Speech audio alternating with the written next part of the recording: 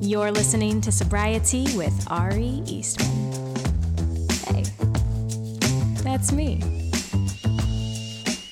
Well, hello everybody, and welcome back to another episode of Sobriety with me, your friend, your pal, your sober gal. She's got everything she wants. She's got time, I got you done, and take to dinner. She's a lady. Whoa, whoa, whoa, a sober lady. Talking about that sober lady.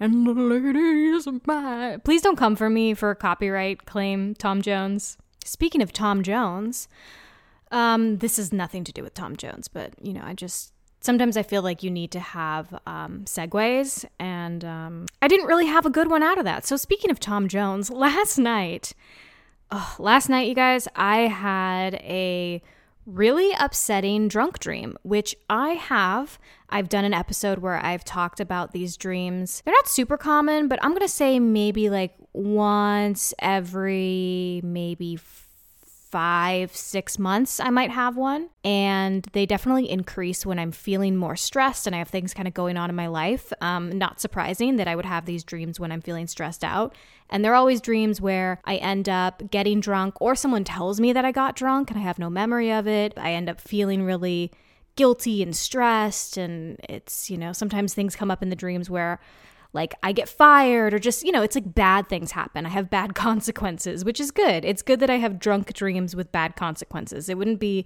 a little harder to navigate if I had like drunk dreams where everything was like lovely and perfect, you know? It's like I wake up and I go, oh, it was just a nightmare. But this dream that I had last night, in it, I go out to a bar with a group of friends. Some of them I know, some of them are like made up people. It's weird when you have dreams with made up people, but you somehow know them in your dreams. Like I had like half of this group, they're not real people. Like I don't know them. They're not real people. But in the dream, I was like, oh, Bethany, my best friend. And we go to this bar, and I guess at some point I get drunk and I start doing embarrassing things and making a fool of myself. And basically the entire group just came to me and they were like, we have to leave you here because we don't want to be seen with you anymore. So like, you know, figure it out. Goodbye. And then they all left me, and I was just at this bar by myself, drunk, crying.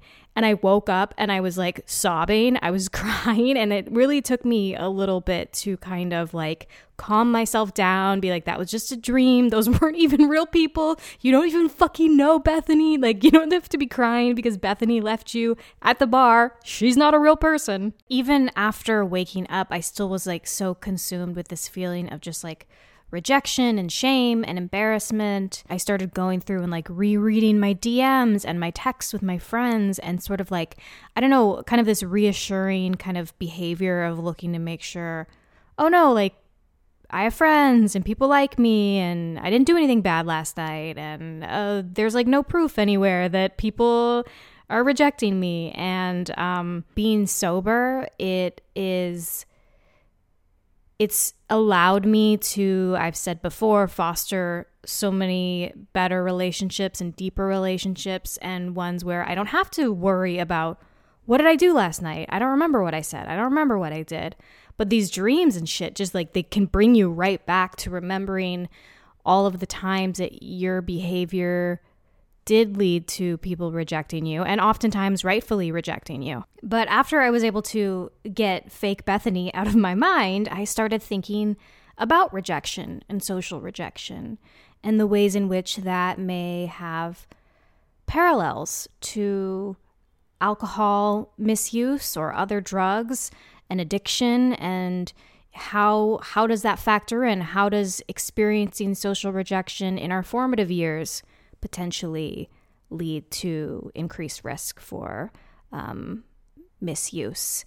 And then when we're in that cycle, and then we have the social rejection in it, and you know, like just sort of all the ways in which that can kind of have this relationship essentially. And so I looked and I found there was a study in PubMed from 2017 titled Social Rejection and Alcohol Use in Daily Life that I thought was interesting. It looked at how rejection in relationships, both close ones and people at a distance, like acquaintances, how that impacts drinking.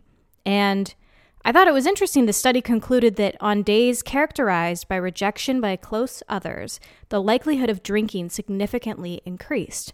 On days characterized by rejection by acquaintances, by contrast, there was no increase in the likelihood of drinking.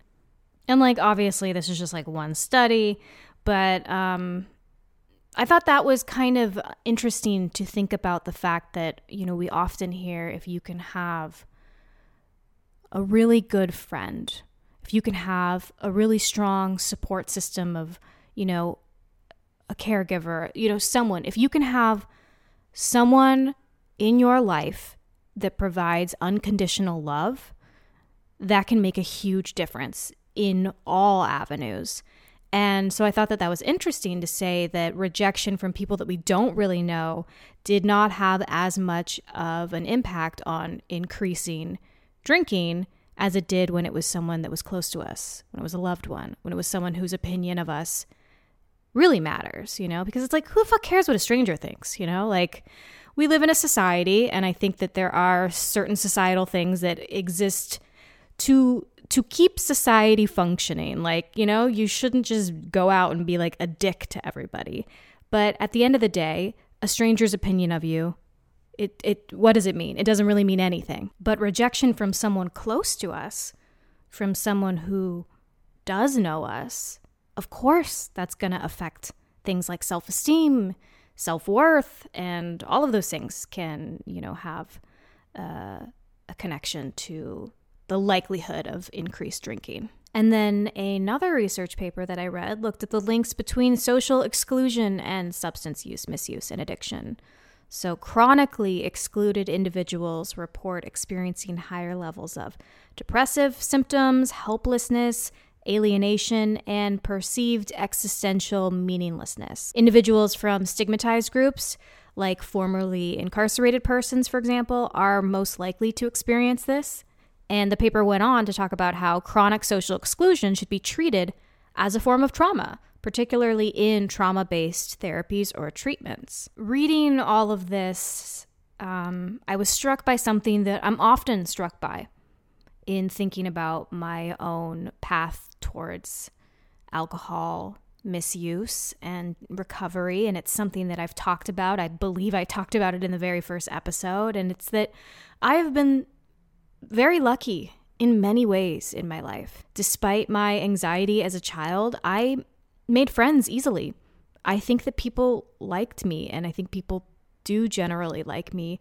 Some of my neurotic behavior got classified as quirky or funny or oh, that's just Ari, she's nervous about things. And I know that that's not something that everybody gets to experience with their kind of neuroses. I didn't experience negative social interaction as a part of it. Other than I'm pretty sure that there were parents of kids that I would hang out with growing up who were Ari is annoying or Ari is a lot to handle and some of the neurosis, it's a lot. But I did not experience that with other kids. In my friend groups growing up, especially in elementary school and middle school, I tended to be the leader of those groups. And I look back and I think about my life and my childhood, and even though I was so worried all the time about the world ending and, planes crashing into the room, and this was pre 9/11. I was thinking that shit pre 9/11. Okay, so you can imagine that shit got kicked up when I realized, oh yeah, actually my vision I have of planes crashing into buildings can happen. But I navigated social interactions and my peers and an environment that can be really difficult for a lot of people pretty well. And it came without a lot of strife. My social anxiety kicked in if I went to a party and felt nervous that I didn't really know people. But I'm also thinking yeah, that's just sort of being around new humans. I've said before, I was never popular, but I was never unpopular. I sort of just floated in the middle, which is a nice place to be, I had a hard time in 6th grade, but that's because I had my first wave of clinical depression and I lost a lot of motivation, and my schoolwork kind of suffered. I had kind of I don't know, sort of like existentialism of just what's the point? And, if I can't run away and marry Ross Geller, why do I even exist? But it didn't impact my relationships in school or with people. And in high school, I felt isolated. Obviously my dad died and that had a huge impact. And then my best friend graduated early and I would worry about who to eat lunch with because I had friends that sort of scattered over the years into different groups. And sometimes my boyfriend would be like rehearsing for a play or something and I would get freaked out and call my mom with a stomachache and go home. Like, I definitely had stomach aches, real and not real, all the time that required me to go home. But it was all my own making, nothing external. People were fine to me. And I was so resolved to not drink at all in high school. I don't even remember feeling pressured ever because I just knew I wasn't going to. But it's because I didn't want to. Not a single part of me thought that seems fun. And in some ways, my anxiety protected me from participating in dangerous activities because I never felt invincible. So the actual definition of social rejection is it occurs when an individual is deliberately excluded from a social relationship or social interaction. Rejection can either be active by bullying, teasing, or ridiculing, or passive by ignoring a person or giving them the silent treatment. We will all experience some level of rejection. It is inevitable. I even think it's healthy to experience it from time to time, especially like romantically. I was always the person telling my friends, like, just tell them how you feel. Like, especially in college, I'd be like, yeah, just like, be like, I like you. And then they'd be like, oh, no, we got to play it cool. And I was like, no, who fucking cares? Who fucking cares? Oh, he's gonna reject you? Okay, fine. You'll be fine. Brush it off, girl. Brush it off. But, I also am a little bit unhealthily attracted to the chase. Like, I have often gone after the man who is, like, unattainable or, is wishy-washy with me, and it just makes me go like, a challenge accepted. So, that's not great either. And it's something I've been, unraveling. But anyway, back to rejection, not me and my attraction to, people that don't actually want me. I'm like, you rejected me? Hot. When rejection is by an entire group of people or becomes this reoccurring thing, that is extremely painful and very different than just the occasional rejection that we all are going to encounter in our lives. But I think making peace with knowing it's going to happen occasionally and learning to not let it bulldoze your sense of self or confidence is huge. And drinking has this bizarre, almost cyclical relationship with social rejection because on one hand, sometimes we drink to soothe that anxiety or the social fears, give us that bullshit liquid courage that everybody talks about. But then you drink too much and you lose your necessary inhibitions and you do something stupid or annoying, you piss everyone off like I did in my dream, and you end up engaging in behavior that can lead to that social rejection that you were drinking because you were afraid you would experience it, and then you end up experiencing it because you drank too much. I vaguely remember one time going to this karaoke bar with an old friend of mine. Not an old friend, like like my age friend, just a friend. We're not friends anymore. But can you imagine? I just go to karaoke while I'm still a drunken mess with like my random 80-year-old friend. This is my old friend. So we go to karaoke, and I was just in this place in my life where I felt like I wanted to be perceived as cool. This was after college, and I don't know why I was in this stage of my life. Maybe it's because I was living at home, and stupid because so many people live at home after college, especially millennials, and I don't know if Gen Z and if they're doing that too. It was not uncommon, but I just really wanted to be seen as cool because I just kept fighting this feeling that I was a loser, and that was not something that I had felt before in my life. I had never thought of myself as a loser, and I don't know why I was thinking that about myself. I had a job. I had graduated from UCLA.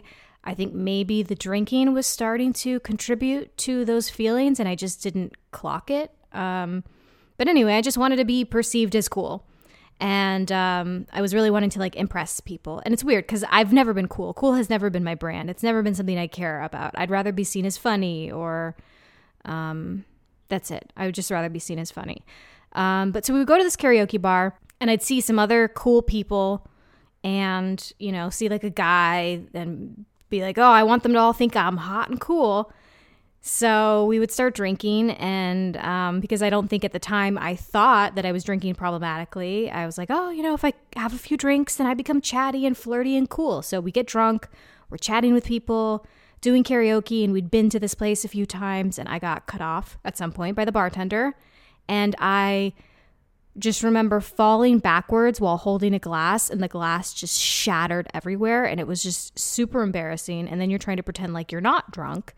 And the rest of the night was hazy, but I remember my friend saying, I don't think we should go there anymore. And I was like, wait, why? And she said, like, I think you're getting a reputation there as someone who gets sloppy. And I was so mortified. Here I am thinking that I'm fun and cool, but actually drinking is leading to my social rejection. I also came across this photo the other day that I took. It's a selfie. I took it in a hotel room in San Francisco, and I'm holding this glass of champagne, like, oh, look at me. I'm like 25 in the photo. I'm 24 or 25. And I was there that night because I basically booked this hotel room to go see this musician's band play who I'd hooked up with a few times. And we would text every now and then, and he was coming into town. Not a famous musician by any means, so please do not get excited. But I think they opened for like Andy Grammer or something. I don't know. But he was coming into town, so he was like, oh, I'll put you on the list. And I went by myself. And of course, I was so nervous and lacking the confidence to just go and be there and be present that I got drunk. And I remember going to the bathroom, coming out of the bathroom, and a bouncer or someone at the venue being like, you're drunk, you have to leave. People said you were throwing up in there. And listen, I don't always remember a lot from my drinking days, but I threw up once and only once in all of my drinking, and that was at home after making myself orange juice and tequilas alone playing The Sims. I have a very serious vomit phobia. It is not something I am prone to. It's not something I do. I was like, no, sir, I might be drunk, but I was definitely not throwing up. I might be an alcoholic, but I did not throw up in there. I just went pee, okay? Absolutely not. And then I started getting so mad at him, and like, I'm sure I was belligerent, and I started telling him like, I am severely emetophobic. If I had been throwing up, I'd be crying right now and shaking. Trust me, sir. I did not throw up. That was someone else. You are mistaking me for another drunk girl. But he didn't care, and he kicked me out. He kicked me out of the venue. So obviously, I was still appearing to be drunk enough that, I was a liability or whatever. But I went back to the hotel room that I booked for the night, and I was like, what the fuck just happened? And I was really mad because I felt like, obviously, I had no credibility because I was drunk, but I felt super pissed off because I was like, dude, I did not throw up. Let me tell you. Like I said, the one memory I have of throwing up is seared into my mind, and I got sober a month after that happened because I was like, I've hit one of my rock bottoms. Like, me throwing up from drinking, it's one of my biggest fears, and it finally happened. I am done. But, so I just went home, and I was like, this was supposed to be my sexy, cool night, meeting up with the famous adjacent musician that I flirt and hook up with sometimes, and now I'm just here. And I'm full of shame and I'm embarrassed for something that I didn't even do. I was just watching the show, but I was drunk. So I was just so deeply embarrassed. And the shame, I could just feel it in my bones. And the thing is that shame can give you a momentary pause of, oh, fuck, I never want to feel out of control like this again. And, you have that. I know I had that so much during my cycle of addiction of being like, oh, I can't feel this way. I don't want to feel this anyway. And then that same shame can tap on your shoulder in a few days, and you don't want to feel or think about it. And so you drink or you take drugs or you do whatever the thing is to drown out the shame. And also the addiction itself can and does overpower the shame, and the cycle continues. In recovery, socialization can feel really raw sometimes, especially when the ritual of drinking or doing drugs or whatever has become intertwined with your social life. And because you're back in your body and interacting with the world with new clarity, it can bring back social rejection sensitivity or just fears in general about how you're going to be received by people. But I think the longer that you are in recovery and the stronger you grow in knowing yourself and feeling comfortable and at peace with yourself, I mean, that's the best antidote to rejection in general and fears around rejection. And, it's not easy. It takes time and it takes work. And I mean, it's like so many of the things that are good for us take work, and it's fucking annoying. It's like, can something good for us just also be good and easy to do? Like, what's something that's good for us that's also really easy? I was going to say sleep, but not really. I have fucking insomnia. Anyway, just, a few little thoughts for you. My neighbor who I share a wall with is starting to be really loud. So that's my cue to wrap it up. Just remember, y'all, man's rejection is God's protection. Something like that, right? Yeah. She's an honest, she's a sober lady, sobriety, talking about sobriety with the R.E. Oh my God. Wow, I just shocked myself with how good that was. Oh my God. With that, we'll see y'all next week. Bye, everyone.